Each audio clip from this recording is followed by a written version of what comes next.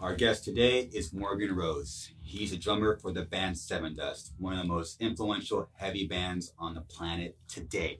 He's also my big bro, and I love him. If you want to support the podcast, please check out our sponsors in the description below. Thanks. This episode of the podcast is brought to you by DistroKid. If you're an artist, musician, and want to get your music up on platforms such as iTunes, Apple Music, Spotify, Amazon, and even social media like TikTok, Instagram stories, you know what's up. DistroKid can do that. Just sign up today and get 30% off. Head over to distrokid.com/BIP/Garza. That's distrokid.com/BIP/Garza to get 30% off. Check it out. We are also brought to you by EMG Pickups. I personally use the 81.7 here in the bridge and the 67 in the neck. It gives me that over-the-top, heavy, exaggerated sound that I love and need in my life. Head on over to emgpickups.com and check out their wide variety of sick gear. I hope you enjoyed this chat. Please welcome Morgan Rose.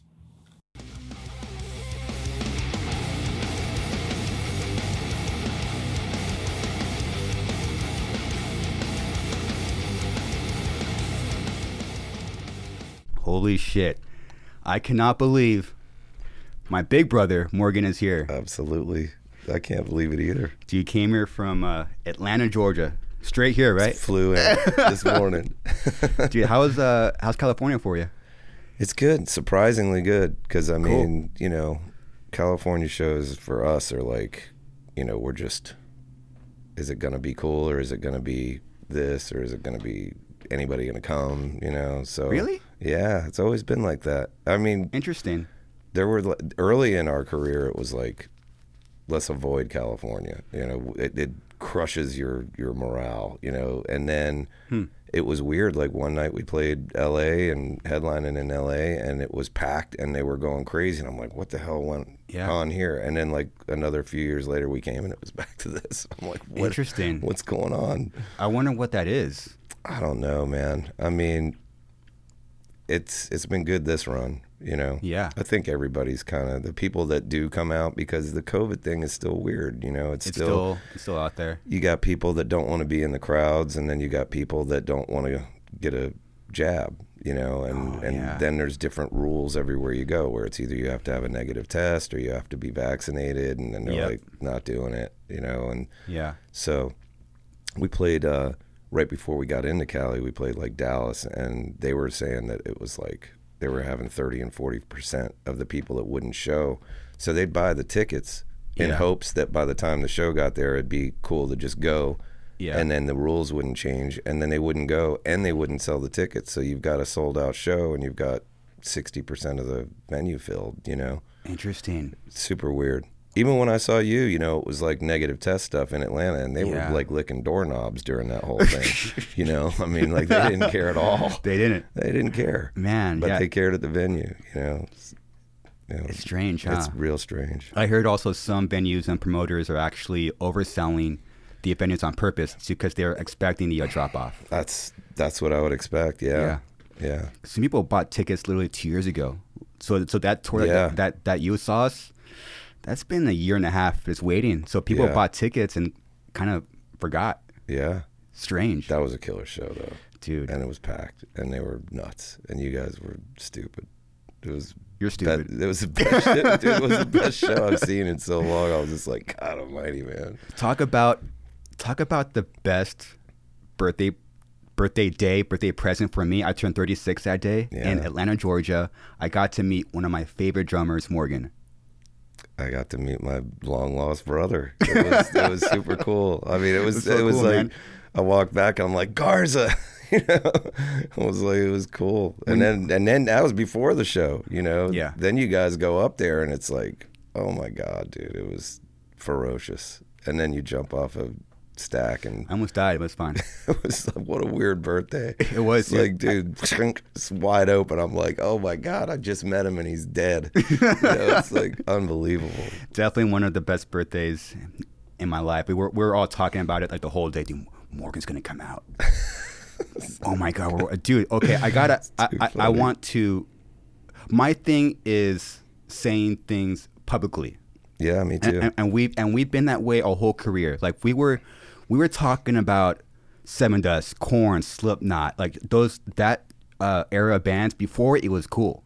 Sure. Like there was a time where like if like you couldn't wear the shirts, like because we came up in like in the IE like hardcore scene. Yeah. So like wearing those shirts, talking about it. No, we all knew they were listening to bands, but nobody was talking about it. Yeah. It was so strange and like, but I don't know what it was, but just right out of the gates, we've been very public, and so I mean, Morgan, you've been a huge. We've admired you, and loved your band, and you're such a big influence on us, and it's an honor for you to be here, and it's an honor for actually to call you a friend. Dude, I love you, man. It's cool, man. Yeah, I love you, man. It's crazy. It's a trip, man. It is.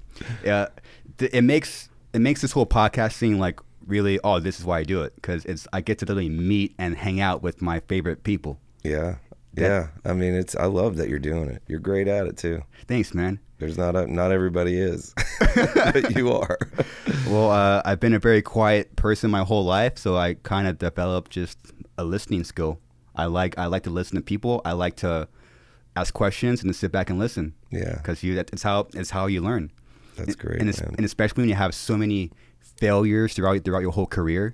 Sure. I have to ask questions now, because I fucked this up. You know, how, and I know, we probably have a lot of similarities with that. Like, we have a lot of maybe bad business choices, and like, how do you recover from that? Dude. So insane, dude. So many. And the most impressive thing about you, Morgan, and your band is the fact that after 25 years or more, you still have the original lineup intact. Yeah. It's still you.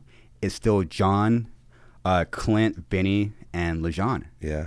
That is the most impressive thing about your band. And I have to ask you, how did you do that? I mean, the weirdest thing about it, because we talk about it a lot. We do actually discuss that. And, we love each other.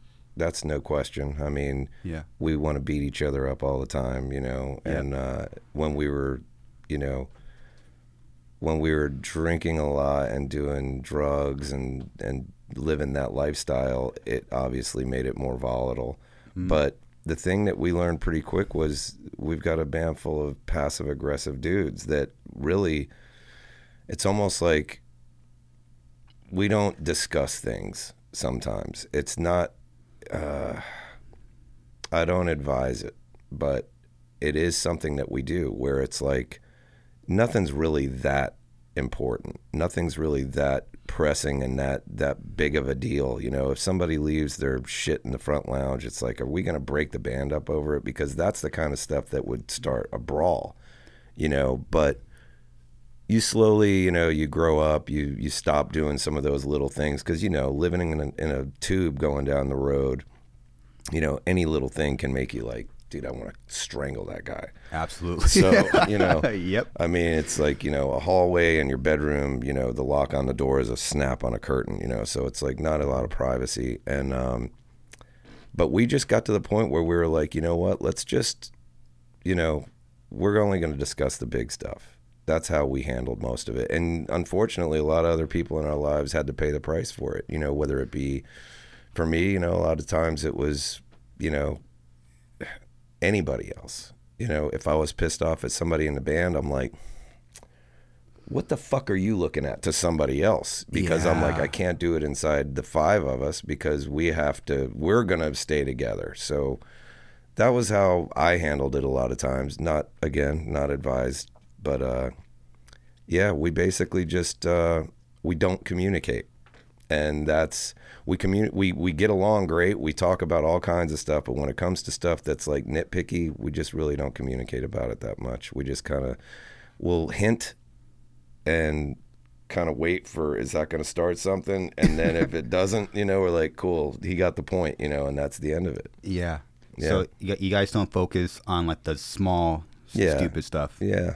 And it's gradually gotten even better. But I mean, again, it's not advised. Communication is a great thing, if you can get through, because hard talks are not easy. I mean, it's affected me in my life. You know, it's affected me in my relationships, in my current one. You know, she's got it all together and she's all about, let's get to it. You know, let's fix the problem. And I'm like, I don't want to talk about that shit.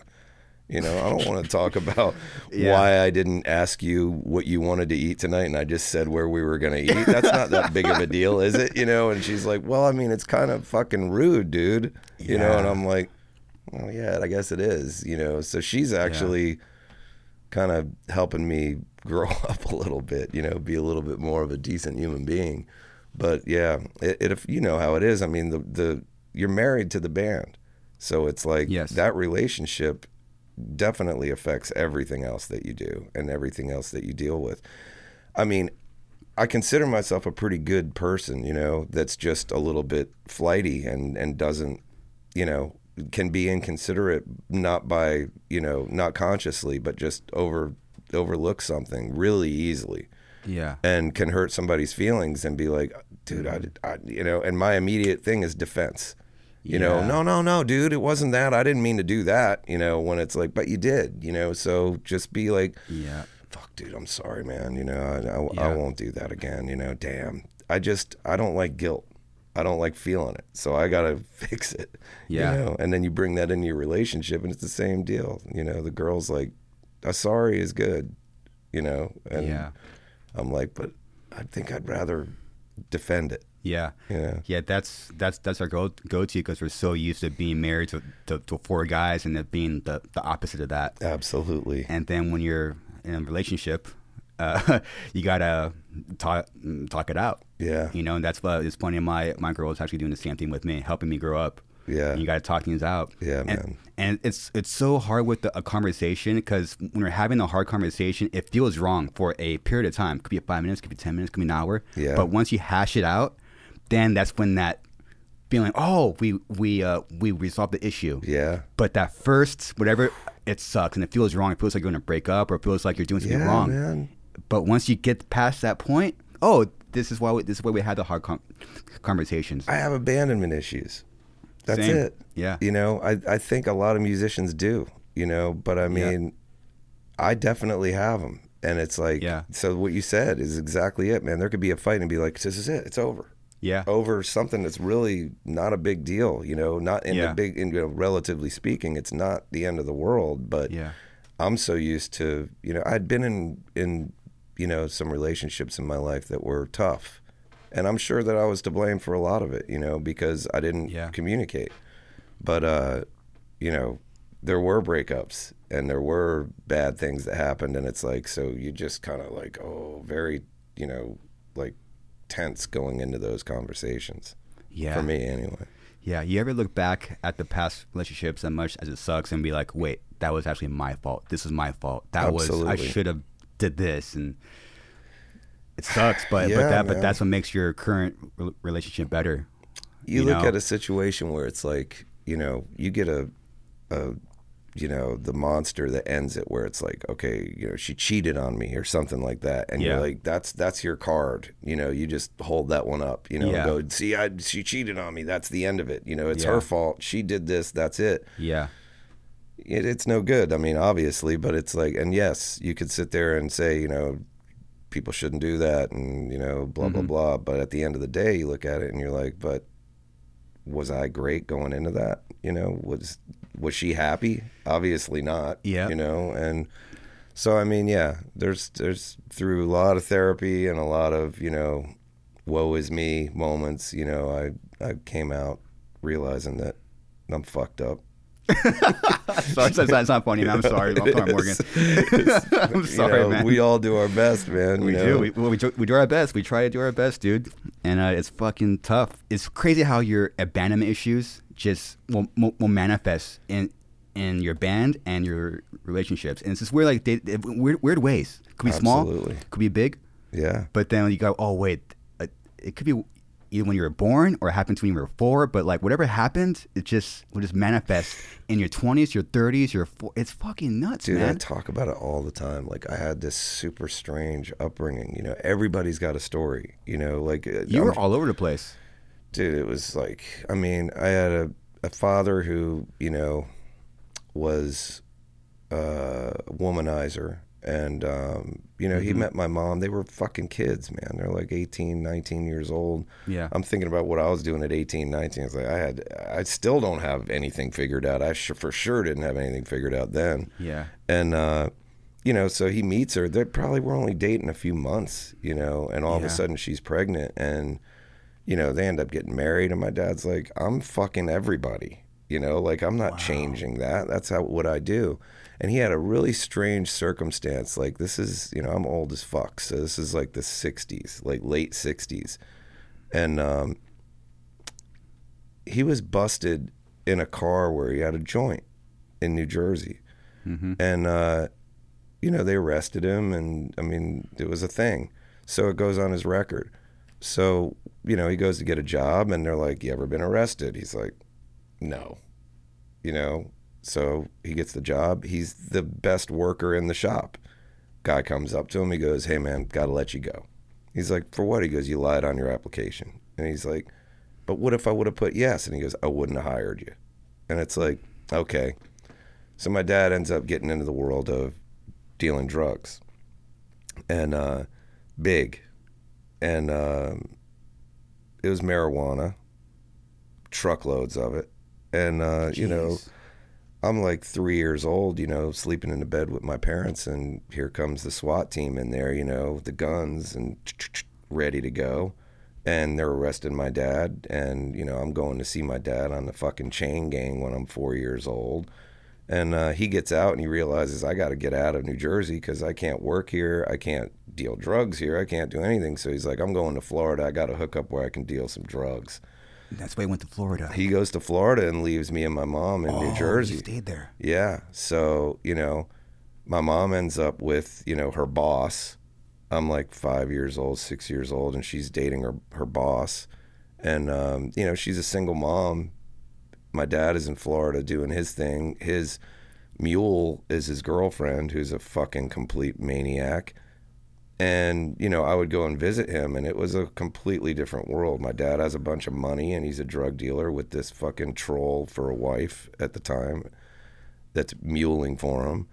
And, you know, my mom is dating her boss who has 2 kids, and I'm, like, shuffled off to the side, terrified. They had me sleeping in bed with them from birth up until, you know, I don't know. I probably didn't sleep alone until she was with him.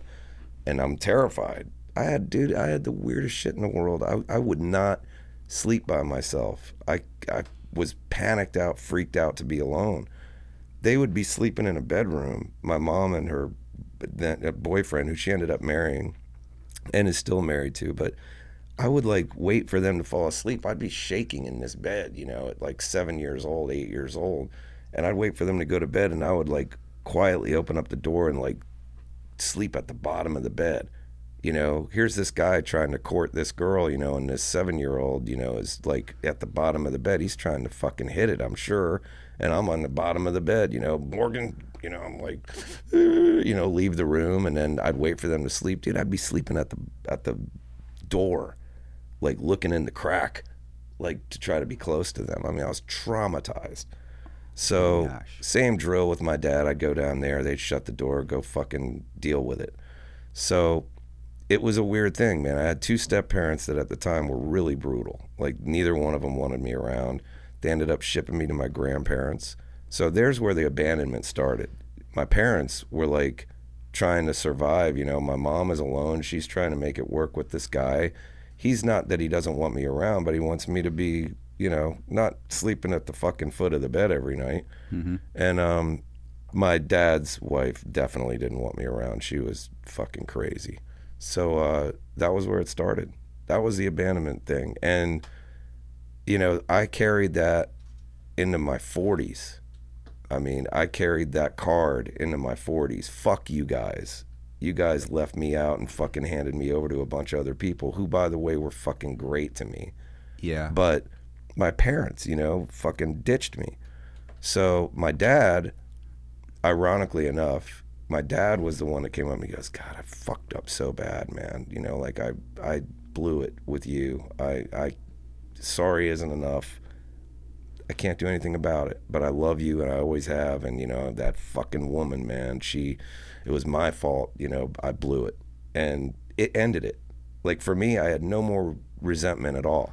My mom took a few more years. My mom's more like me, doesn't want the guilt. Yeah. So my mom was like, I know, I'm the worst mother in the world. You know, and I'm like, yeah, you fucking were, dude. You know, jeez. And it was vicious, you know. I mean, my mother is the queen. She's the greatest woman in the world.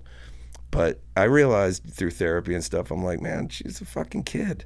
And she was scared too, you know, and didn't know what to do and thought, you know, this guy's he's not easing up and I'm scared and a kid and I'm alone. I don't know what to do. And she had another kid. I mean, she started fucking just shooting kids out. You know, she had 3 more. Whoa. You know, so it's like, but she finally one day was just like, you know, I'm so sorry that I did that. And I was like, it wasn't even a conversation. It was just like we're driving in the car and she goes, you know, God, I wish that I wished I could have done that different. I just blew that so bad. And I'm like, you know, where'd that come from? And it just killed it. I mean, this is probably one of the only times since then that I've even brought it up because it's just like gone, you know? Accountability is a big deal. You know, if somebody says I'm sorry and it's sincere, it's like the game's over. You know, like what can I do with that? You know, I mean, you've said it. I either say cool or I say fuck you and then it's on me, you know? So that was a cool moment. I wished it would have come a little earlier. You know, how old were you? Shit, my mom said that it wasn't that long ago. I mean, within the last 10 years. Oh wow. Yeah, and my dad was within the last like 20, so I was in my 30s. 30s and 40s. Yeah. That is bizarre. Man. Yeah. So you carried that with you. Yeah, man. Long throughout time. Childhood, to teens, to 20s. Yeah, man. And 30s. And even though there's accountability and sorry, which is, I mean, obviously, as you just said, is great. You still have that. We still had to deal with the wiring issues. Holy shit, dude! You're a fucking genius. That's the truth, man. The worst part is that all of a sudden it was like, okay, I'm good, I'm cured. You know, because they said they were sorry, and that's really all this child inside me wanted. You know. And then my therapist, I'm like, I don't know what the deal is, man, but I got these fucking abandonment issues, and they're really heavy. Yeah. And it's fucking shit up. You know, so, and he goes, well, it's real simple. You know, you've forgiven them, but you haven't healed. You know, it's like somebody breaks your fucking arm, you know, and they say, I'm sorry. And it's like, well, I'm not mad at you anymore. You know, you finally said you're sorry for wrecking my arm, but my arm's still fucking broken, you know? Yeah. So that's when I said, oh, shit, I guess I got to go to this guy a little more. You know, I guess I gotta dig in on what's going on in here because it's chaotic. Wow, has a therapist helped you? Yeah, I mean, again, you've got to be willing to be called out. I've got a really good one that is like, you're a fucking idiot. You know, like it's not one of these, you know, legs crossed, you know, so you know, laying down on the bed. You know, he's not that guy. He's good. Like, so what the fuck are you doing? Yeah. You know, like you think that's, you can find a place that decision sounds in any way like the right one, you know, like, I mean, there's things that I've done and things that I've said and arguments and, I mean, I'll walk in there and be like, I got his ass today. I'm going to say what I did. And he's going to go, that's exactly how you should have handled that, you know? And I come in and I'm like, this is what I did. And he goes, yeah, it was fucking terrible. And I'm like, what? You know, I mean, so I mean, my girlfriend fucking loves him because he's constantly calling me out. But he's intelligent, you know, he's definitely the best one I ever went to. Shit crazy expensive, you know, I'm like, I got to pay this guy to abuse me, you know, but he's helped me a lot. Yeah, it's great to hear. So you went to multiple people, correct? Oh, yeah. I went to a lot of therapists. How many you think? Over the years, 15, 20. 15, 20. Yeah. Fuck. I mean, I'd go in there and talk, and then it'd be over, and they go, okay, I'll see you next week. And I'm like, wait a minute. You know, like, I can find plenty of people I can get on the phone to listen to me, you know, talk shit for an hour. Yeah. You know, I don't need that. I want to be called out. I want to be told something that's going to help me, you know? Totally. So, wow. A lot of them were like that. A lot of them were. Yeah. And a lot of them I would cut off. You know, they'd start talking. I wouldn't like what they were saying, so I'd cut them off and they'd stop. He doesn't do that. He's like, hey, you know, stop talking. You know, I'm like, all right. You found a solid one. Yeah, man, he's the guy. Wow. Well, dude, Morgan, I think that's great for people to hear that because usually it takes a lot for someone to go through one, to drop the ego. I'm going to go to a therapist, and then to keep going through that process. I've had 2 in my life that were maybe 3 that were legit for me, that worked for me. Yeah. You know, the first one was when I was 17 years old, and I was laying down at a buddy of mine's house, listening to Scorpions' Love Drive, and I'm laying, I mean, I know it like it was where were you when Kennedy was shot? You know, I know that first day of anxiety, panic attack. I know the first one. Damn. I'll never forget it. It was the worst fucking experience ever. Really? I mean, I'm laying there like nothing's really bothering me. I'm 17 years old, whatever, listening to Iron Maiden and Scorpions and Priest, and laying on a fucking blanket on the floor at his house, and all of a sudden it goes, and I'm like, what the fuck is this? You know, out of nowhere, dude. Like, I'm going to sleep, and adrenaline, and I'm like, what the fuck? I'm like, holy shit. And then I'm like, holy shit, you know, that felt like I was gonna have a heart attack or something, and it goes away. Like, holy shit, that was weird, man. I go lay back down within a minute. Again, I'm like, holy shit, dude, I'm gonna throw up. You know, like, freaked out. Go to the bathroom, I'm like at the toilet. You know, like, I must be getting ready to throw up. Nothing happens. I'm like, legs are wobbly, you know, I'm all fucked up. Go back, lay down, laying there. I'm like, now I'm wide awake. You know, what the fuck just happened? Twice in 3 minutes. Goes away. 5 minutes later, again, I'm like, I go back, I'm fingering my throat, trying to throw up. Nothing's coming up. I'm like, panicked. This started happening that night and lasted for about maybe 8 or 9 months. And it would happen so often that it would be like 30, 40 of them a day. Like, completely debilitating. Completely, you have no life. And so I'm like, I'm not in a real band yet. I'm like jamming, you know, cover songs with my friend, and, you know, drums and guitar, no singing, no bass player.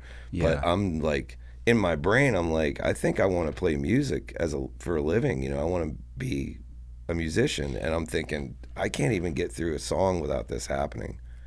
And dude, if I have to say it, I mean, it's the most craziest shit in the world, dude. I thought the devil was in me. I mean, I thought I was possessed. I didn't know what it was. And back then, you know, again, I'm old as fuck, so it's like 17, you know, it's a long time ago. And I'm like trying to tell anybody, you know, this is what's going on. The only way I could explain it was that it felt like I had smoked weed a few times. I was terrified of everything, you know, insane that I had done so many drugs after that, because I was like terrified of weed or anything. Yeah. So 17, I'd smoked some weed, and all of a sudden I got the paranoia, you know, where I was like, I'm talking, but I don't know how it's coming out because I'm fucking high. Yeah. And that was how it felt. It felt like I'd lost my ability to, like, speak. So I would talk when it was happening, and I'm like, I don't know how these words are even coming out, because I'm not thinking of them. You know, I'm not consciously thinking about what I'm saying. That was the only way I could describe it. Nobody got it. They were like, you're fucking crazy, dude. I'm like, I am crazy as fuck. Like, I'm freaking out. So that was the first time I started thinking about suicide, was that I thought, you know, months and months of that happening every day, you don't ever think it's going to stop.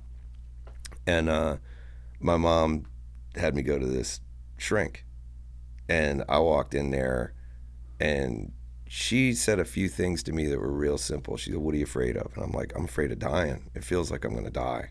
You know, it feels like I'm going to pass out, or I'm going to have a heart attack.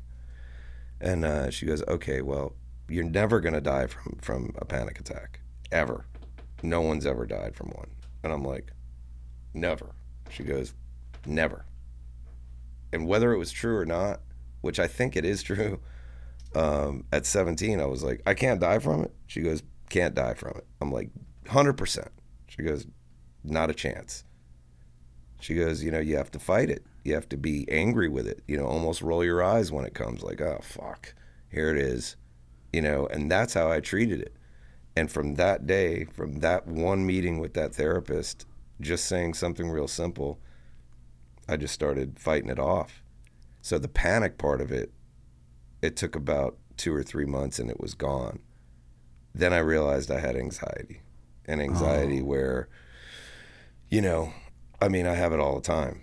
I have it all the time where it's like I can't get a deep breath, or I'm yawning and I can't get it to go. You know, like I feel like I have to yawn, and right when it gets halfway there, it stops. I'm like, fuck, you know, and that kind of stuff. You know, I get that a lot, but the panic part of it is gone. That's been gone for a long time. But she was the first decent therapist that I had. Very decent. She probably saved my life. So that therapist helped you with your anxiety and not be crippling anymore. If I wasn't too afraid to do it, I definitely would have killed myself. Wow. I mean, I thought about it all the time. I was like, how can I do it? You know, how can I do it? Did not have one thought of hurting anyone else. Like, that was not even conscious. I wasn't thinking about that. I was only thinking about, how do I stop this, you know? It was that intense. Oh, it was the worst. Jeez. Unbelievable. When I hear people that have it, I'm like, oh, man. Oh, fuck. This is not good. Yeah. Yeah, what do you having that experience, what do you say to people to even help them? I mean, I say you can't die from it, you know. I say, and then I'm thinking, you know, was she even telling the truth? You know, I mean, maybe you can, you know, but that's what I just tell them, you know, dude, it's a wiring issue up there that, you know, nothing really needs to trigger it. Everyone usually blames it on stress and stuff. I'm like, I'm telling you right now, I had zero to do with that. Yeah. I'm 17, man. I had no stress. Wow. Yeah. So, yeah, it's a bummer. And when that stuff starts creeping in on people, it's. I know somebody in a band that had it real bad, and and I won't say who it was, but they were having a really, really hard time with it and canceling shows and unable to perform, you know, and terrified and going to doctors every day. You know, because, like, you know, they'd say nothing's wrong with you. They're like, you're fired, fuck you, next, you know, next doctor, you know, and then you go to like 10 or 11 of those guys. They're like, dude, we've run it all. You know, it's all good. Give me a neurologist. Something's not right up here, you know, everything's good. You know, you think it's got to be something, you know, but it's not there. Wow. Yeah. Do you think maybe for some people it could perhaps be in their head? Or maybe the way they process it or think about it? Yeah, I mean, I'm definitely no expert on it, but I just know what I went through. You know, I know that it's the same as most anything else, I think, where it's like once it starts, the snowball starts going. Yeah. You know, it's like, uh-oh, something feels weird. Oh, what is that? Oh, shit. You know, and before you know it, you know, you're in the fucking corner of the room just like, fuck. Jeez, you know, when really it could be like, I would do it, which would be like, fuck me. All right. Well, be done in a minute. And it's done. Well, as simple as that sounds, I mean, it seems for you it worked. Yeah, I mean, again, it's like the main question is, what are you afraid of? You know, I mean, that's ultimately, you know, obviously there's something that's bothering you that you're afraid of because you're panicking out. So what is it? And it's like, for me, it was, I'm afraid of passing out. I think I'm going to pass out and die. And like, ain't going to happen. Wow. So. Well, now your drumming makes a lot of sense. A lot of anger in there. And I know. Fear and all that stuff, you know. Your drumming style is so, the sound and the visuals, it's so distinct. I don't know. And it makes a lot of sense now. It's cool. It's like you found a way to channel it. It's like you channeled something Yeah, I mean, again, it's changed over the years. I mean, it used to be, because I was always afraid to go on stage, not because of anxiety or anything. It was always, butterflies. Yeah, Same, we all got them. sure. And I remember early being like, I don't even want to do this. I'm so fucking freaked out. Really? I'm like, this is not fun. And then you get up there, and after a song, you're like, this is the greatest thing in the world, And then you'd be over, and you'd be on cloud nine, and then it'd come to another show. This is back before Sevendust, but, go to another show, and for 2 weeks, it's like, oh, God, man, I got to go through that shit again. I mean, it was wild. Yeah. And then, then you get signed, and back then in 96, it was like record deals were tough. And, you get it, and you're like, I don't want to fuck anything up, and then you're afraid. We did Woodstock in 99, and I remember my manager saying, this could either make your career or break it. And I'm like, what? We're getting ready to go on stage. There's like 100,000 people Right out before there. we went on Right stage? before we went on, I'm Dude, like, what the? You don't say that right before you go on stage? It was not the right thing to say. Well, to your benefit, which actually that was a month before Home dropped, and that was an insane show. That was a fun show. When was the last time you saw that show? I haven't seen the show like in its entirety in years, but Dude, I saw so like intense. a little piece of it. Within the last year or so, somebody was playing. I go, look how young we were, dude. And I'm like, turn that shit off, dude. It's fucking sad. Dude, it was so fucking intense. It man. was intense, man. MTV had a camera that was like backstage, and that was back when the intensity for me going on stage was very high level. Like, I mean, it wasn't safe to be around me. Really? Because I was so jacked up that I was like, I'd be exhausted after a song because I was so wound up. I'd burn everything before I went on stage. Whoa. It took me years to be like, you gotta fucking calm down, dude. Because I was like intense. Wow. And the camera was following us around, and I'm like, get the fucking camera out of my face, dude. And I could see the guy going, he's like he liked it. Oh, and I'm like, this is no fucking game, bro. Like, I'm gonna knock that fucking camera to the ground. Like, get it out of my face. Because we were just walking around. Yeah. And I was like, I spit in the camera. I was like, get the fuck out of my face. I mean, I was not right. I mean, getting ready to go on stage and like hitting my head against this concrete wall, and all of a sudden, it's like, and I'm like, getting ready to go on, and I'm like, almost knocked myself out getting ready to go on, just like very intense, and then that, I miss it. Because it isn't like that anymore. Now I'm like, what's after show food? Intro is going. I'm like, oh, yeah, I'll take the Mugu Gai Pan. That sounds good. Oh, shit, we got to go. Like, damn. Totally different. Yeah.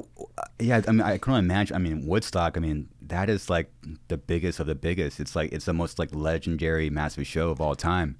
Yeah, that was, we were last added to that thing. Like, somebody dropped off, and we ended up being put in a good slot, like a 6 p.m. or something like that. Jewel was playing against us on the other side of the hill, so it's like no competition on that one. And they had already, gotten pissed off about the $12 waters and the no toilets, so they were ready to. They had already started breaking shit. So we played that Sunday. So they burned the fucking place down like that day while we were there.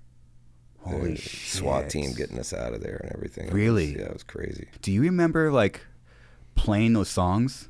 Like looking out and be like, wow, there's a lot of fucking people out there. There was a lot of people out there, man. I mean, it was like, and it started to get more and more because, like I said, Jewel was playing, and no offense to Jewel, but it's just a different demo. Yeah. And most of those kids were ready to break shit. So it's like, wow. She's over there, yodeling, and shit's getting heavy on the other side of the hill, and I could see him, man. I could see him running, dude. Like thousands of them coming over the hill. Wow. I was like, oh, we're about to fuck this place up good, And they were throwing bottles everywhere, man. And some of them had piss in them, and it was European style. I was like, oh shit, they figured that one out. They need to get that thing to the stage.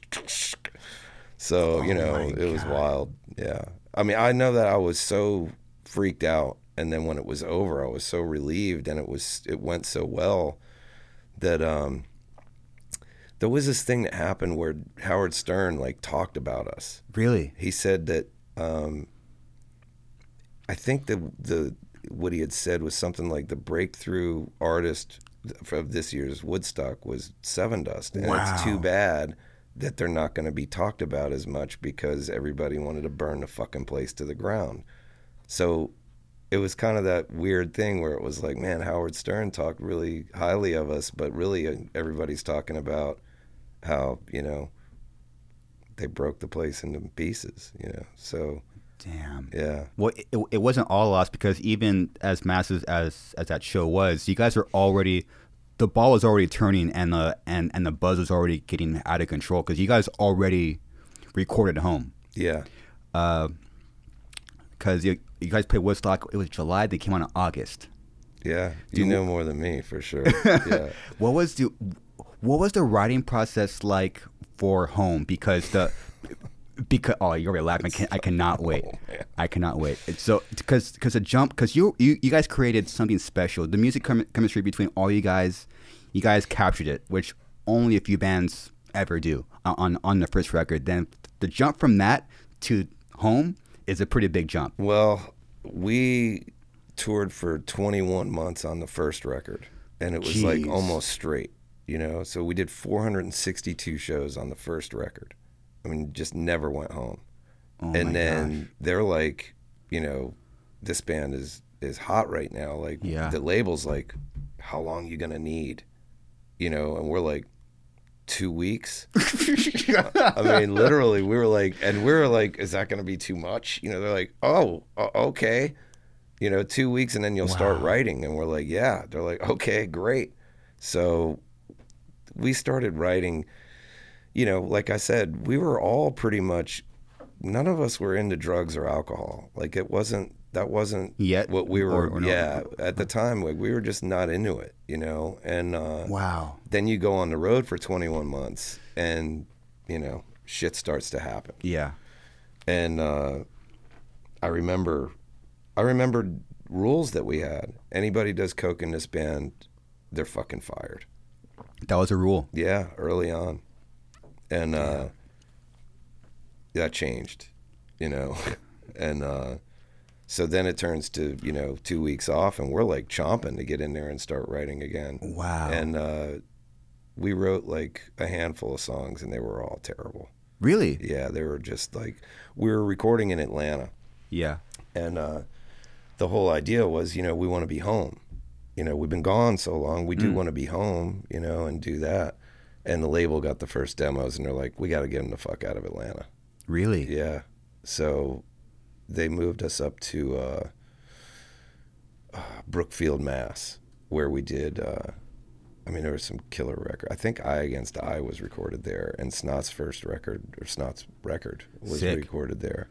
So we knew that Snot had been there, and we were very close with them, so we're like, we'll go there. And it's the middle of nowhere, farm. You know, like, there's nothing there but horses. And we're like, this is fucking terrible. We got to work because there's nothing else to do, you know? So we started writing songs there. I mean, I don't have the best memory. John and Clint remember this stuff more, but I do think Home was the first song that we wrote there. Wow. So then it started going hard. Yeah, then it started moving. They started coming out then. But it was super weird, you know. We were like locked away, so we could get some drinks and stuff there. And then, you know, we thought we're in the middle of nowhere, and somebody goes, you know, Boston's only like an hour or so away from here. We're like, we know a bunch of people in Boston. Yeah. So all of a sudden, you know, then all the craziness came to the country. You know, we brought Boston in there. So yeah, I mean, there was plenty of stories in that recording session. So you brought the party from Boston to the small town studio. Yeah. Do you guys write first and then party after, or was there like a mix going on? It was a mix. I mean, you know, Chino came in, we got blasted with him. He was only supposed to be there for a day, and I kept his ass there for like 5 or 6 days. He was in no shape to be going anywhere. Wow. Yeah, it was, it changed. I mean, writing got to be like, after we got into, you know, animosity and stuff, I mean, some of us were not able to really sometimes even play at practice. You know, it was That's so bizarre. Yeah, I mean, that record took about a year to write and record because, you know, some of us, me included, you know, would just be like, what are we doing? You know, and trying to play, you know, trying to write a song, and you're just completely shot. That's so bizarre because it doesn't sound that way, or more importantly, it doesn't feel that way. Yeah, it wasn't consistent. It wasn't like, you know, we were a mess or anything like that, and it wasn't five guys that were off the rails by any means. You know, I mean, I don't. Just you. Yeah, I mean, I definitely had a part. You know, and I definitely don't want to make it sound like you had five complete messes. You know, in this band. I mean, it's never been like that. But so I can really only speak for myself, but it got together, you know. I mean, again, you know, we did 21 months on the first one, we did 18 on the second one, so it was like 38 out of 42 months we were on the road. Insane, dude. Yeah, I mean, it was. I remember 30 Seconds to Mars like breaking the record for most shows on an album cycle at like 380 or something. I'm like, that's fucking bullshit. Yeah. Like, we smoked that shit. Yeah. Nobody ever argued it. I'm like, dude, they got a Guinness Book of World Record, and, you know, we killed it by like 60 or 80 shows, you know. It's like, oh my gosh. But so you guys are in a band, you guys are in the room, and were you just freestyle jamming, or did someone bring in a riff, or did you start playing a beat? Like, what's, like, let's say, for example, like, how does a song like Denial come up? So still to this day, I don't remember who wrote the riff. I think that it started, I always thought it was John, but it doesn't really sound like a John riff. I don't know. I don't even know if I've ever asked them, but somebody came in with the riff. Oh, okay. And then I think I wrote the vocals for the chorus, and then it's all a blur. Then I don't know. I mean, the vocals, the cadence of that vocal, they sound like either Clint or LeJean. So I don't know which one wrote it. But that's like, I don't ever remember anything. I mean, there's songs where I'll be like, you know, dude, that's such a killer verse on that song, you know? And John will be like, you know, you wrote it, dude. And I'm like, no, I didn't. You know, I definitely did not write that. He goes, oh, yeah, you did. Like, John has, like, elephant memory. Good, you know, he remembers, memory. Yeah, he remembers everything. So it sounds like it starts with like a riff, and then you kind of, that's like the meat of the song, and you kind of maybe just freestyle riffs after that. Yeah, I mean, that would be like a perfect example would be like Waffle. Like Waffle, you know, Clint had written all this music. Yeah. And then all of a sudden, you know, the wah, wah, wah, that thing was John. He's just freestyling, you know, while Clint is playing the riff, you know. Praise was us sitting in a room in Orlando, and we had nothing. And I think Clint said something like, you know, just play a beat, man. We'll see if any shit comes out. And I just start playing this. Obviously, it's a very primitive, you know, nothing to it beat. I don't even think it was actual beat. I think it was just the beginning. You know, I think it was just that. And he's like, another very simple, the hardest to write type, you know. And he writes that, and then, you know, I just kicked into it, and forever, while we were going through that writing process, the name of the song was "Shit Comes Out," you know. Wow. And we wanted to call it that on the record. They're like, "You're not calling it that," you know. We're like, "All right." Yeah. But yeah, there's all different. Back then, it was all kinds of different ways. Now it's way more like John writes a pile of riffs, Clint writes a pile of riffs. They send them around. Yeah. We get in a room.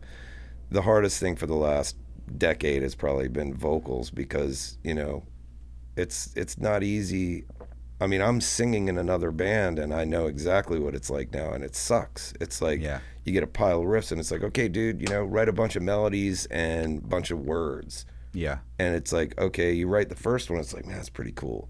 Second one comes, and it's like, man, that's pretty cool too. And then by the time you get to the third one, you're like, that kind of sounds like the first one. And then you get to the fourth one, it's like, those are the same words. It's the second one, you know? And it's like, so then became the LeJean we're just going to Wall Street this thing. Everybody's taking a song and going into a room, and everybody's going to come up with vocal ideas and melodies and different cadences and lyrics, and and he's all in that as well, so everybody's just kind of scrambling, and we're like, fuck that, we're not doing that anymore. Like this record, I mean, we would be recording records, the last few of them, where all the music is recorded and we have no vocals for it. It's like, you just committed to putting a song on a record that has no fucking vocals on it. Yeah. Not even written.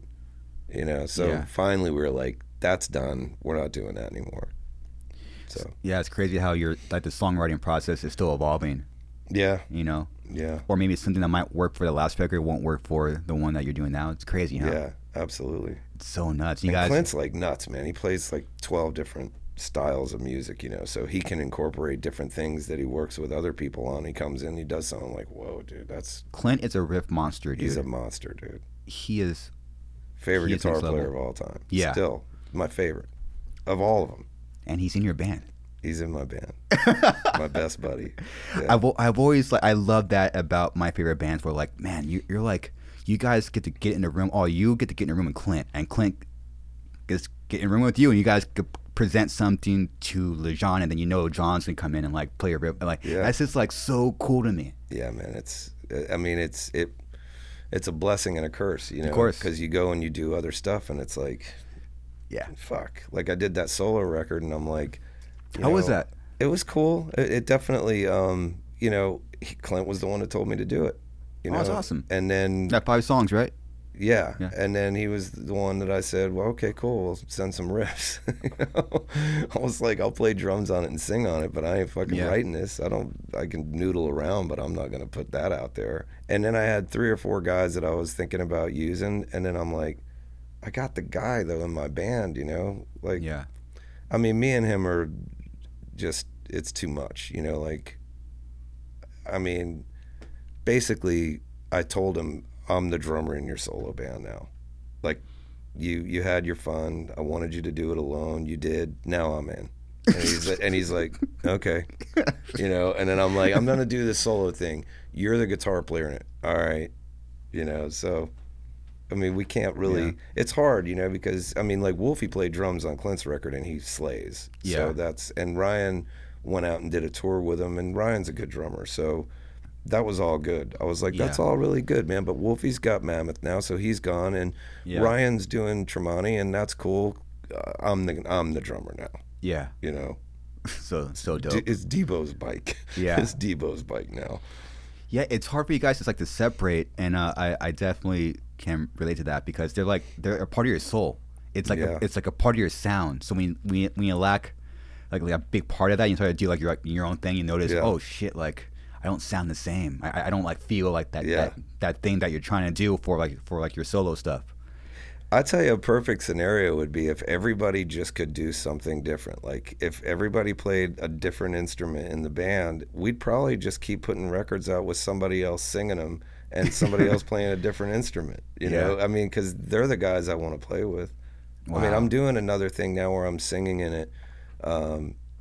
With Barry from 3 Days Grace is playing guitar, and Sean from Breaking Ben is playing drums, and Jason Christopher came in and he's playing bass, and it's like all these guys, and Jose from 3 Years Hollow, and Justin from Allborn. So all these guys got together. The whole thing was really just more of a songwriting unit. We were like, we'll write songs and we'll sell them. Yeah. I'm not going to be fronting no band. I play the drums. So that was the idea, and then we wrote a few songs, and Barry's like, we ain't giving these songs away. I'm like, yeah, and he goes, we're going to keep this. This is a band now. I'm like, really? You want me to be the singer of this? And he goes, yeah. I'm like, I'm the front man. He goes, yeah, because you're fucking crazy, so you need to be upfront with that. And I'm like, so that's things happening now. I'll let you hear some of it. It's super weird. It's weird that I'm singing, so... Well, but you've been singing for 25 years, man. I mean, it's weird for me that I'm doing it. But now you're more. It's more like more in the front. Yeah. Right. Okay. Yeah. It's a whole different thing. Yeah, I'm terrified of it. It's good. More It's anxiety. good. It's good. It never ends. The anxiety never ends. Dude, when did the headset come into play? It's genius. It's the worst. I hate it. It was only there because I used to have a boom, and I'd be barking out, Yeah. parts. And like, Wow. Why don't you do this here? And I'm like, that's a pain in the ass. I'm like, this is a pain in the ass. I'm just going to get that thing and I can mouth the parts. I can sing those parts, Yeah. And then God would be like, yeah, man, that's cool. And they go, why don't you just sing it? And I'm like, I'm no singer, man. I'm just like singing ideas. Yeah. He's like, no, man, I don't want to sing that. You sing it. And it started like that. And then it turned into a voice, like A part distinctive of it. voice, a part of the sound, a massive part of the sound. God, I wish it wouldn't have happened, man. I wish it wouldn't have happened. I mean, there's way too many people about the, you want fries with that, and I'm like, God damn, Britney Spears. I'm like, oh, fuck. No, man, it has to be that. Dude, you are a freak. Like, I mean, because you're doing 5 separate things. You're singing, I can't play drums. I could play like fucking 1-2 beat. So I can't do that stuff you're doing. Freak, oh my God. That's some freak shit, dude. It only gets weird when we track those vocals late. That's the only time it can ever get weird is that, we'll do the music and then we'll do the vocals and I wouldn't have written them together. Yeah. And then it's time to do it. I'm like, yeah, man, let's do that one. And I'm playing, I'm like, yep. I'm like, oh shit, that polyrhythm's fucking me up. Yeah. Like, how do I do that? Like, hold on a minute, and then I have to like get it together. So it takes you a bit to like practice and get the rhythm down. Yeah, some of those. So even if you struggle with the complicated rhythm, you can still kind of play a little bit more, then kind of gets synced in. Yeah. Dude, that's freaky. Man, you're a freak. I fucking love you, man. I love you, dude. I love you. Dude, I mean, I want to get back to your longevity. Like, so you talk about you're not, you guys don't get caught up in like the small stuff. Mm-hmm. Maybe not even like the big stuff. You kind of you just found your own dynamic within each member. Yeah. Like, what were like? Obviously, Clint left for a little bit. Yeah. And what were some really hard times and lows for the band? Well, that was definitely that was super tough. And I could smell it. It was just really? like a marriage, It's the same deal where you can smell, man, I think my wife's fucking me over. Like, I can feel it. She's not looking at me the same, And it was like Clint was doing Dark New Day. And it was the whole thing. It was a cheating feeling where it was like, I'm not in the band. I'm just writing with them, and I could smell it. And I heard it, and I was like, that shit sounds pretty good. And I'm like, oh boy. And we were in a strange place, We'd put out seasons that did well, but the label was starting to lose, like, I don't know if we would call it interest, but they definitely weren't believing in us as much. Really? And we didn't want to be there anyway. We wanted to get the fuck away from there as fast as possible. And that's business stuff, like they worked us real nice. Wow. But I think that he was in that position too. I think he was sitting there going, this is a fucking bad spot, man. Like, these people have us hooked for a long time. We're never going to get out. We don't want to be here. I've got this other thing over here with my brother, and I've got a manager there that's managing Disturbed, and because that's who was managing Dark New Day. And they've got big labels coming at them, so the grass was green as fuck over there. Yeah. And it was, we're not looking good on our end. So it was weird, really weird. We hired a lawyer to get us out of the deal, and he was the biggest lawyer in the business. Cost us anything that we had. And we fired our management. We fired everybody. We got, some fucking clown to manage us, because we never thought we were going to get out of the deal. So we really looked at it like we're only going to make our money on the road, and we need to find a way to maximize that place. So we hired a manager that was basically a promoter at the time, and we had done shows for him. Seemed like a nice enough guy. Fucking crook. Worst of all of them, actually.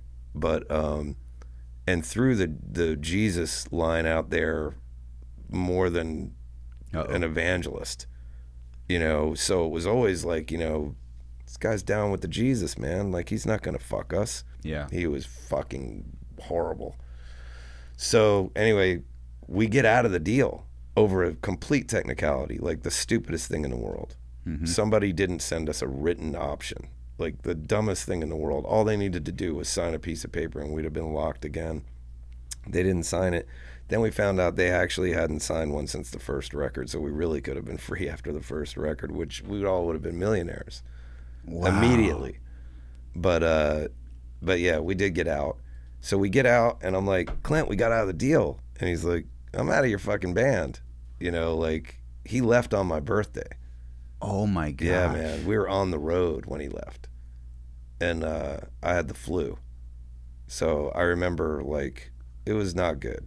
You know, that was definitely really bad. That 6 to 8 month period was probably the most fucked up period in the band's career, because he left. I was going through a divorce. There was serious shit going on with my ex-wife and my child, and I took full custody of my kid. So now I've got no record deal. My guitar player is gone. My divorce is happening. My daughter's completely fucking traumatized. She's 6 years old. I don't know what to do. I've got no money. And I finished up the next record. We had Sonny come in. We did that record. And we lived in this house, man, that was infested with fleas. So, like, my whole body was just covered in, like, you know, looked like a fucking strawberry. And I was like, this is what has happened to the fucking Sevendust, man. Like, this is the end. You know, this is terrible. And I'm like, I was in Orlando. We get done with the record. I'm like, this is so fucked up. I'm going to go to my dad's and just hang out for a few days. He lived in Tampa. I go to my dad's. I'm there for like 2 days. I should be at home. I got a 6-year-old at the home that's gone through a fucking horrible situation. You know, I need to be home, but I'm like, I'm not good. I need to go and decompress for a minute and go home after. I go to my dad's. It's March Madness basketball is going on. Georgia Tech's in the fucking Final Four. I'm watching it. I hadn't done drugs in a long time. And I go up to my brother and I'm like, you know where to get some shit? And he goes, man, you're crazy. You want to do that shit? And I'm like, I don't think I do, man. But I'm a little drunk, and I think maybe I do want a little bit of that cocaine. You know, Dewey Cox in it. You know, you don't want none of this shit, Dewey. You know, and I'm like, maybe I do want some of that cocaine. And he's like, then he walks away, and I'm not even thinking about it. And I'm drinking some beers, and he comes back a few minutes later, and he's like, go in my room, look at on the speaker. And I go in there, and there's a few little rocks. And I'm like, it hits me right away. I'm like, man, what is wrong with you, dude? Like, you got a daughter at the house. She's not in a good place. You're fucking looking at cocaine like you're going to do this shit right now. And I'm like, I put it in a dollar bill. I fold it up, and I'm like, you better think about this, because this is like, it's not that I was a coke addict or anything, but it just seemed super fucking insensitive to my children, or my child. Yeah. You know, like, what a fucking loser. You know, like, why would you you shouldn't even be here, dude. You should be in Atlanta.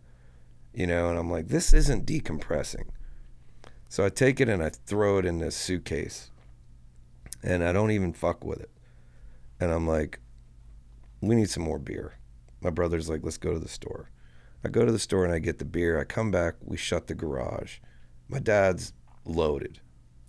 We go into my dad's house. I'm sitting in there. 5 minutes later, a fucking air grenade goes off at the front door, blows the fucking door in. And all of a sudden I hear pop, pop, pop, pop, pop, pop, pop on the door leading to the kitchen. And I'm thinking, we just came in and shut the garage. Who the fuck is in the garage? And my dad goes running. My brother goes running, and I'm standing there, and I'm like, what the fuck is going on in this house right now? And 45 SWAT dudes come in. Machine guns, all I see is fucking eyes. And I'm like, holy shit, get on the fucking ground, get on the fucking ground. I'm like, no problem. You know, he's got a pit bull there. The fucking pit bull is going all over the room. 2 machine guns to my head. And I'm on my face going, I think it's a home invasion at first, and I'm like, there's way too many of them, because my dad had a home invasion a few months before that. I'm like, dude, what the fuck is going on in here right now? And it's so fast, dude. I mean, all I'm thinking is there's a pit bull that's a big motherfucker, and he's not happy. And there's machine guns everywhere, and there's two of them that are just, I mean, they're not soft. Bang to my head, you know, and I'm like, all it takes is just a trigger, and that's it. I'm gone. And I'm like, it's all going fast, you know, like, I don't know what's happening. Had no idea what was going on. And they get me up and they put me in a chair and zip tie me to a fucking chair. Polaroid, and I'm like, this is definitely SWAT. You know, I know some of these guys, I know this whole routine. And they're calling out, you know, rooms and code and all this shit. My brother comes in, zip tie him. My brother's yelling shit. My younger brother, I'm like, what the fuck? And he's like, motherfucker. And I'm like, what is fucking going on here, dude? Like, I'm freaking the fuck out. My dad comes in there last. They zip tie his ass. So it's me, Viggy, my drum tech was there, him, me, my brother, my dad in this house, you know, machine guns, fucking everybody's like this, you know. I'm like, fuck. And these three plainclothes people walk in. One really big dude, one really scrawny dude, and this woman, older woman. And she walks in and she goes, oh, we got a party going on here. We got rock stars. And I'm like, she don't know my fucking band. There's no way. So it hits me right away. I'm like, somebody told them I was here. You know, and first when she said rock stars, I'm like, is it me? You know, like, what did I do? You know? And I look over at my dad, and I'm like, Dad, what the fuck is going on? And he just goes, it's real bad. And I'm like, this is drugs. No question, it's drugs again. I was fucking 3 or 4 years old when it happened, and now I'm fucking 34, and it's happening again. And I'm like, I can't fucking believe this shit. And I'm sitting there, and I'm like, this is bad. And this fucking scrawny dude walks up and he goes to my dad. I won't say his name, but he goes, Dad goes, yep. And he goes, today is your day of reckoning. And I was like, that's deep. I'm like, that's fucking dark, dude. Like, you've been waiting to say that shit all day.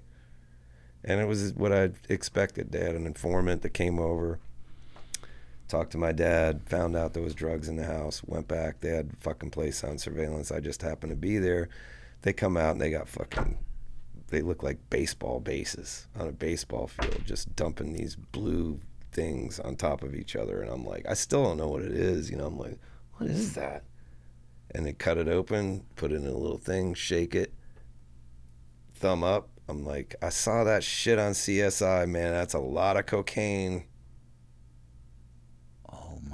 God. And I'm like, and then I see him looking around the house. And then I see him come out of that fucking room that I'm in. And they come out and they got that fucking dollar bill. And they go, who's in that room? And I said, me. And they go, he's going. And I'm like, what? And I'm like, I didn't even do the shit, you know? They're like, oh, fuck yeah, you did. I'm like, no, I didn't. You can test me. They're like, doesn't matter. It's in your bag. It's in that room. You're going to fucking jail with your dad. So now I'm going to jail with my dad. And I'm like, this is the worst day of my fucking life. You know? Wow.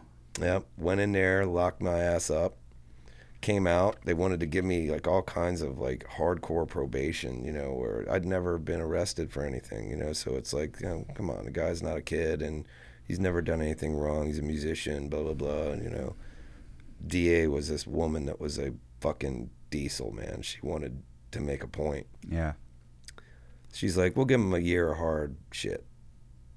I'm like, hard? What is hard? They're like, blood test this and, you know, random urine this, and you got to show up within 12 or 24 hours and all this impossible shit to do if you're a touring musician. Yeah. You know? I'm like, I don't fucking live here. They're like, well, you know, tough shit. And I'm like, so I'm like talking to my lawyer. I'm like, I'll do some time. You know, let me just go to jail, do some time, and avoid all this. You know, as long as I'll do the time to avoid any probation. I don't want any probation. And so we thought I was going to go to jail for like, 4 months, something like that. And I'm like, this is so dumb, man. I can't fucking believe this is happening, Meanwhile, I'm going through a fucking divorce. That works real good, right? Let's go up and talk to the judge. I think I'd be a good parent. He's going to jail for fucking drugs. So I'm like, I got to get this shit out of here, And I'll land the plane here, but I go to court thinking I'm going to go to jail, cut a deal and go to jail for a few months. And my dad's lawyer walks in and he's like, what are you doing here? I'm like, I think I'm going to jail today. And he's like, for what? For some fucking little shake? My dad is a fucking gangster, It's like, So this guy was like Capone's lawyer. He's like, you ain't going to jail for shit. And I'd known this guy since I was a kid. Really? He'd been my dad's lawyer forever.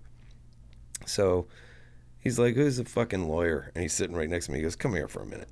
So he fucking breaks that dude down. They go over and talk to the DA, and I'm sitting there looking at him. They're in the courtroom. She's, holding court, And he goes over, and I see her demeanor change quick when she saw him. She's like, quick. And I couldn't see what he was saying. He was looking that way. She was looking towards me. And I'm looking, and then he kind of jockeys around, and he said something, and she's like, fuck you. And she just said, fuck you to my dad's lawyer. And then she shakes her head, looks at the other lawyers that she's talking to, and she goes, court cost. And I went, I don't know what that meant, but I think that's good. I think that's good. I'm like, I think that's good. Unbelievable. And he says, Morgan, come here. Walks me out into the lobby, and he goes, you got like $160? And I'm like, fuck yeah, I got $160. And he goes, what? Go downstairs, you're going to pay the court cost. And I'm like, what's the deal? He goes, we'll go up, talk to the judge, you're going to one-on-one with him. You just say, I understand, stay out of trouble. I'm like, what am I doing? What the fuck just happened? And basically what it was my thing was a state case, and my dad's shit was federal, and they had an informant, and they don't have to give up the informant in state, but they do, or they don't have to give up the informant in federal, but they do in state. And my dad's lawyer said, you take that fucking kid who's busted his ass his whole life to do something with his life and try to lock him up for some shit. When you're dealing with this over here, you're trying to make a point out of a kid that's never done anything wrong, this is fucking crazy. And she's like, fuck you. And he said, we're going to go to court with the kid, and we're going to find out who your informant is, and we're going to bury his ass, and then the big boy's going to walk. So basically, she said, fuck that. So then they locked my dad up. Unbelievable. For 5. Wow. So that was, you want to talk about a downtime in the band? That was downtime. That's a low. Yeah. Wow. How do you get out of something like that? I was a mess, man. I was a complete mess at that point. I mean, I basically gave all of my money that I had and the house and everything I had to the ex to get the kid, because now I had a drug charge. If I hadn't had that, I could have said, your ass is done. Fuck you. Yeah. And I'm taking the kid and the fucking house. But instead, it was like, we're going to fight you now. And I'm like, God damn, man, another great decision, leads to this shit. So, yeah, I was like, okay, I guess that I'll give you everything. And then there was like a chunk of credit card debt. So I like walked out of there like 20-something, $30,000 in debt with no money, no tour, no guitar player, no record, out, and moved into my mom's house into this little spare room and had a little twin bed, and I laid with my 6-year-old and was totally cool with that. At age 30-something. 34? Yeah, at least. Mid-30s? Yeah. And to the outsider that people don't know you, only know you for being the drummer of Sevendust, to us, it's like, oh, he made it. He's doing great. And we have no idea what's going on in your personal life. Yeah. With you going through all that, how do you refocus and then come back from that with your band? I mean, they were, I don't even fucking remember, to be honest with you, how they felt. I think they were relieved that it wasn't going to be a big, thing. Mm-hmm. But I think a little disappointed probably. Yeah. It was like, we got to fucking figure it out. We got to figure it out without Clint on top of it. And dude, I'll say it wasn't the best business move that we did, but I will say that somehow or another, very quickly, people started to show up again. Like, it was real weird. It was Alpha that they really started to show up. Really? Yeah, like, Next was kind of like, I think people going, they're done. Like, Clint's gone. They're done. Yeah. And we had a pretty decent showing on that record. And then Alpha came. And when Alpha came, it was like, I mean, dude, it was some weird moments in that. Like, again, there were people that were running the show that weren't morally doing the right thing, but they had plans and they were able to make a lot of money, and the perception was very big. I mean, we had a fucking truck and 2 buses and carrying our own stage and playing hockey arenas and selling fucking grip of tickets, and remember them dumping hefty bags of money out in dressing rooms and me going, motherfucker, I'm rich. And then realizing that none of that money was coming to me. I mean, I was like, fucking, hey, let's fucking party. What a sick joke. Oh, dude, it was brutal. That's sick. Nothing to see here. I'm like, nothing to see. It's my fucking money, isn't it? They're like, yeah. We'll tally it all up later. Lock the door. Wow. So you guys experienced, obviously, with the height of your first few records. You're going up, and then you experience a low with the fan base, and then you notice it come back. Yeah, I mean, it was like there was loyalty there. It didn't go like, it wasn't like a crash. I think the band kind of always like went up from 0. Yeah. And then we got to a certain place. Korn and Disturbed and Godsmack being here, I always look at us like we're here somewhere, but it's like whatever it was, it just always kind of did that. And when you're in a plane and you go, ooh, and you go, oh shit, I hate that feeling. That's like that's our career in a nutshell. It's just kind of like cruise, and then occasionally, fasten up, we're gonna hit some rough air, and then you get a little drop, and and then occasionally, it goes up. Boom. And we're gonna avoid that turbulence, and we're gonna go up a little. So I mean, we've always stayed in that lane. The loyalty is fucking insane. The loyalty for this band it started from early, because our whole thing was they're the boss. Yeah. Period. Without the people, we ain't shit. So once they realized we were serious about that, they were like, that's our band.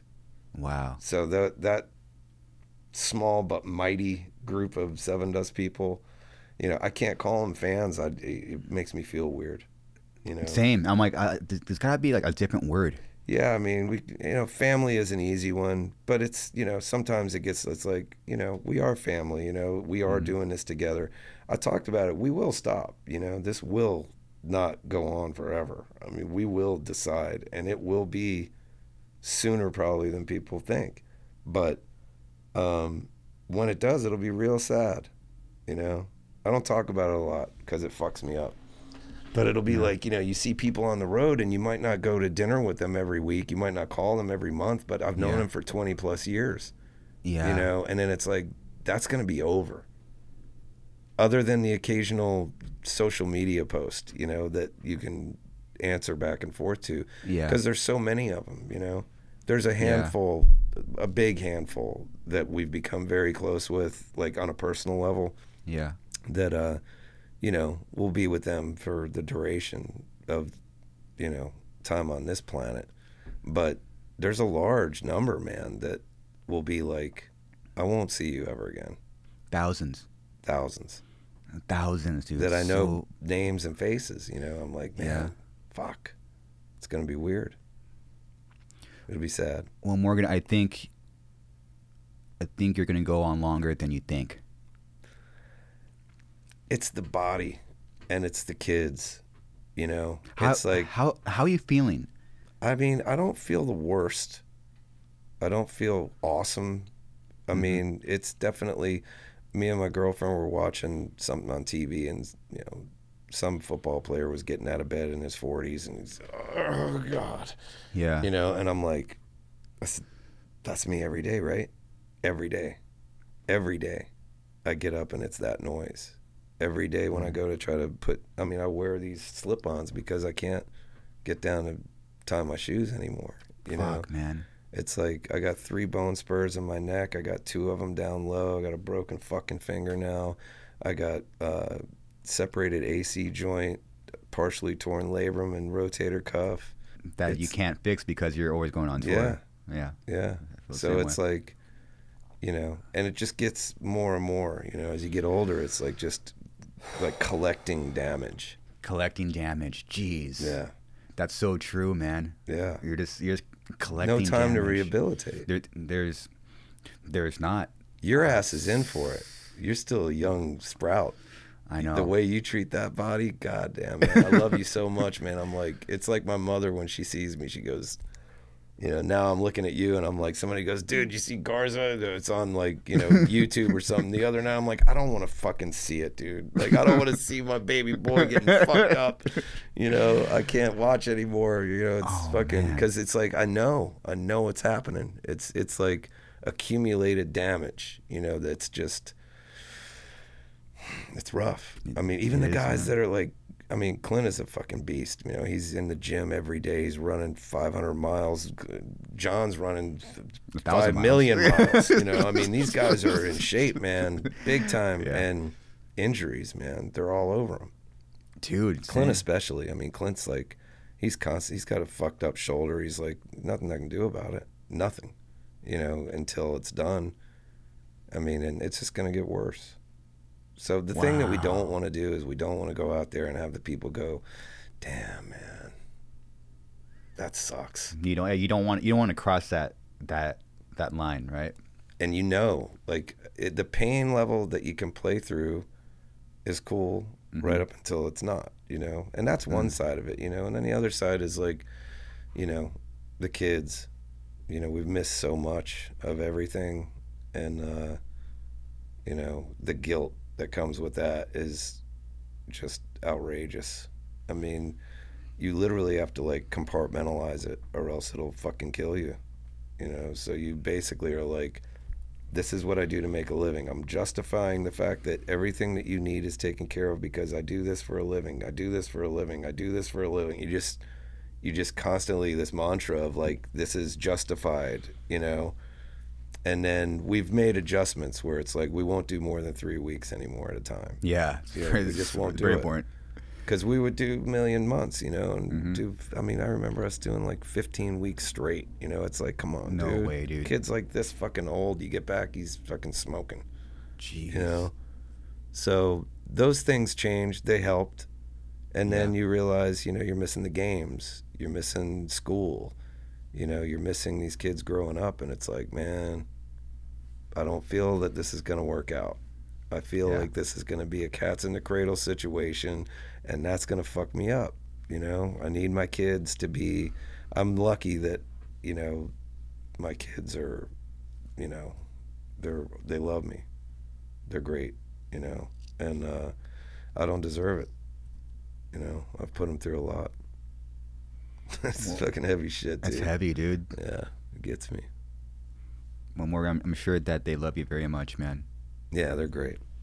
I'm sure they. Fucking, let's get away from the kids, man. Fuck me up. I'm sure they see you collecting damage. Yeah, they do. They do, definitely. Well, dude, on a high note, I was trying to tell you earlier. I just quite a few. Today's gonna be one of them. I saw a few of my favorite bands this past month. I saw Korn last month play here in LA. Yeah. They're obviously in their 50s, slamming. Yeah. 3 days ago, I saw Cannibal Corpse. George is the most legendary, best death metal singer of all time. Yeah. He's 52. He looked. We've been talking about it the whole week. Yeah. Like, he looked better than ever. Yeah. And it's like, it's possible. It's possible, man. I'm not counting anything out. I need to get the fucking kids out on the road with me. Dude, you should, does. man. We Why need not? like fucking 6 buses because it's like craziness. Isn't that the dream, man? It is the dream. Yeah. I think we'll probably end up doing a lot of that whenever we decide. Because one thing we wanted to make really clear to each other was it was like, let's make a decision to do something before the decision's made for us, you know? Yeah. So it's like, again, the farewell thing, whenever that does happen, will be that. It will be a goodbye. You know, we will say it. And it'll be because, you know, the people have been so perfect to us, you know, that it's like, that'd be fucked up, man, to be like, oh, by the way, we ain't doing it anymore.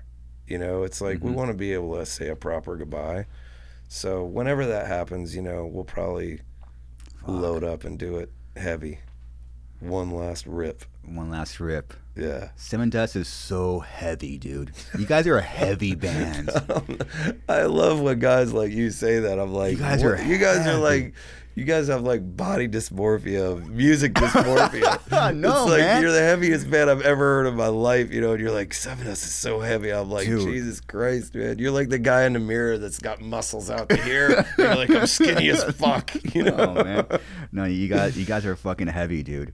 And we look at bands like you guys as like inspiration to keep going, and inspiration to keep writing the best music that you can throughout your entire career, you know? I think the next one will be really good. I do believe it. I don't think you'll get any of us saying this is the heaviest record we ever did or the best record we ever did. I think we've used those. Yeah. You know, it's your baby, you know, so it's like, this is the best looking baby I've ever seen. You know, you want to believe it. Yeah, and it's like, and I am proud of all those records for one reason or another, you know, even ones that I'm not really that big of a fan of anymore. I'm looking at them like, but that's cool that we were able to do that. Because, I mean, there were times where it's like, dude, that shouldn't even be there. You know, that record shouldn't even be what it is. But I do believe that this one will be strong. It's a good word. Yeah. I believe it will be. There's some shit already being written that's wild sounding. So it's like, damn, that's sick. Yeah. I can't wait to hear it. I'm going to let you hear some when we shut the... Oh, my gosh. Yeah. Do you remember? When you, I got to tell you again. I was listening to your first record, and I go in a car and I look at my phone, and I see your name pop up. I'm like, this is real life. It was one of those moments in your car. I'm like, this is my life. I'm so fucking thankful to be in my body and experience this, dude. This is so fucking cool. It's the same, man. I'll be honest with you. I don't love doing this shit, but I definitely was wanting to do this. Really? Yeah. Absolutely. Oh, it's crazy, man. Yeah. Wow. Because I don't fucking stop talking, man. So there's going to be shit I'm going to get all kinds of flack for. I just told everybody in the world about my dad and my mom and fucking me and my drug problem and all kinds of shit. We are in it together, man. Yeah, man. You'll get flack for it, and I'll get flack for it, and absolutely. But the important thing is having a great conversation that people hear and learn. Me and Zach were just talking like how people listen to podcasts. It could be they're either in the car, they're walking, they're in the gym, or they're at a party. It's on a TV and shit. Like it's very similar to music. Yeah, people just like it. Yeah, and that's what it's all about. It's about, again, I don't the word fans. It's got to be in the word, but it's so cool that people listen to it and watch it. And that's it's about their thing with what they're listening to and watching. You know? Yeah, I mean, my thing about it is that guy is that guy. Mm-hmm. You know, the dude that jumps off the fucking stacks and smashes himself up, that's that guy. And then this is this guy, you know, and they're the same. You know, I mean, there's really more of I mean, me and you have a lot more in common than probably you or anybody else thinks. I mean, I am an introvert, really, and I talk a lot because I'm nervous. Yeah. You know, so alcohol fixed that. That made it a lot easier, you know. Then all of a sudden I'm like, fuck yeah, dude, you know. And then I'm a fucking, you know, no problem. Yeah. But that whole thing, you know, of that person that's up there that's doing that kind of stuff and behaving that way is really who I am. It's more, that's, you know, more real than anything. Yeah. And so, yeah, getting the personal side, kind of the backstory of why that person does that is really why this is cool. It's so cool, man. Yeah. And it's so mind-blowing that I'm the one asking the questions. It doesn't seem real. I love you so fucking much, dude. I love you. You have no idea how much I listen to your fucking band, dude. I was listening to, again, one of your records in the gym. And you know when you listen to, okay, it's old school now, but when you listen to your record, album front to back, from track 1, and then you let it go, when it's a great record that you love, around like track 6, track 7, you almost want to start crying. Yeah. I was jamming Animosity, and like track 6 comes on. I'm just like in the gym, like, oh, dude, I gotta hold back some tears right now, man. Yeah. It just awakens something in you. I don't know what it is. Yeah. But the bands that do that to you, it just lasts forever. Yeah. And it's weird that the older you get, the more you connect to the bands that you love. And that's been so like shocking to me. Like I remember being so young in our teens. Like I love these bands. I get older. I'm 36, loving Sevendust more than I did when I was 19 and buying the fucking record. Yeah. It's so bizarre. It is wild, man. There's an appreciation that comes with longevity, I think, and perseverance. You guys, yeah, you know, I mean, that's a lot. That's as much as you can take. Worst. Yeah, you know, that to me is there's something about that when I look at something like that, and I'm like, these dudes they've been through it. They've been through the worst, the worst. You know, so there's something, you know. There's for me, you know, somebody that wants to like hold somebody. I'm like, I'm proud of you, dude.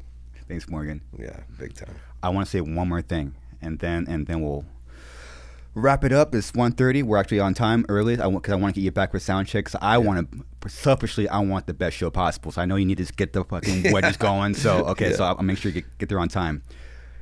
The opportunity is not missed, but Home needs to be on vinyl. And it's coming. Is it? Yeah. All those are coming. Oh, the first dude. 4. Oh my gosh. Yeah, they're coming. Dang, that's they sick. can't find the fucking artwork.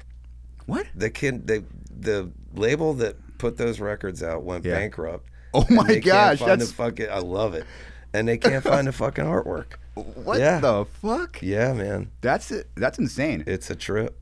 I'm like, how do you lose the artwork? I don't know, man. I mean, what the? Yeah. Wow. So yeah, I didn't know that. Yep. So they're working on it. Dude, that's so sick. It'll happen. Yeah. And one last thing connected to that, merch. Yeah. Put the fucking album cover on a black shirt so I could buy it. That's all you gotta do. The Home record. Just put the cover on a black shirt. That's all I want, dude. I think it's gotta happen. Yeah. It's gotta happen. Yeah. They're vintage now, baby. We're old as fuck. It's like. Can I? Oh, dude. I was gonna sign up to my eBay, but I've been eyeing a bootleg for about 2 years. Yeah. It's been like $130. What is it? It's the Home. It's a cover of Home, but it's like $130, and I'm just waiting for you guys to drop, like, for you to be like, oh, here's new merch line on your IG page. I'm waiting for it. I'll deal with it. Because I don't want to pay $130 for a fucking shirt. You're not gonna pay anything. I'll work on it. I'll deal with it today. Please. Awesome. I will. Well, Morgan, it was an honor for you to be here. I love you. I love your band. It's a big inspiration for us and Suicide Silence and our whole heavy genre. I know you don't really maybe not know a lot of bands that we tour with, but a lot of bands talk about you guys in my genre. Yeah. And you're very aware of my genre, how over the top heavy and crazy it is. A lot of the bands love you guys, dude. That's too cool, man. It's fucking cool. That's really cool. Because you guys got the torch in your hand already, you know. Oh, man. I mean, it's vicious. I look at it and I'm like, we fucking stole it from you, dude. Bullshit. I'm like, I wish I could steal it back. I got the stamina to do it. Well, dude, I will be. My life goal is for a band to steal it from me. I mean, isn't that what we're doing? Attempt to. Well, you're also my first guest to be on a tour and take the time out of your day and come out, dude. I am definitely in debt to you, man. So dude, cool, man. So you, fucking man. Cool, man. I'll do it again next time we're through. Woo! Part 2. That's right. All right, everyone. Until next time, where can people find you? The Morgan 7D is on most of it. Twitter, and I don't look at the Twitter very much. Instagram. Yeah. Alien Freakware is the merch company, you know, with all the with the guy. Attaboy. You know, a little weird dude. Yeah. And yeah, that's it. That's it. Also, Seven Dust on Instagram.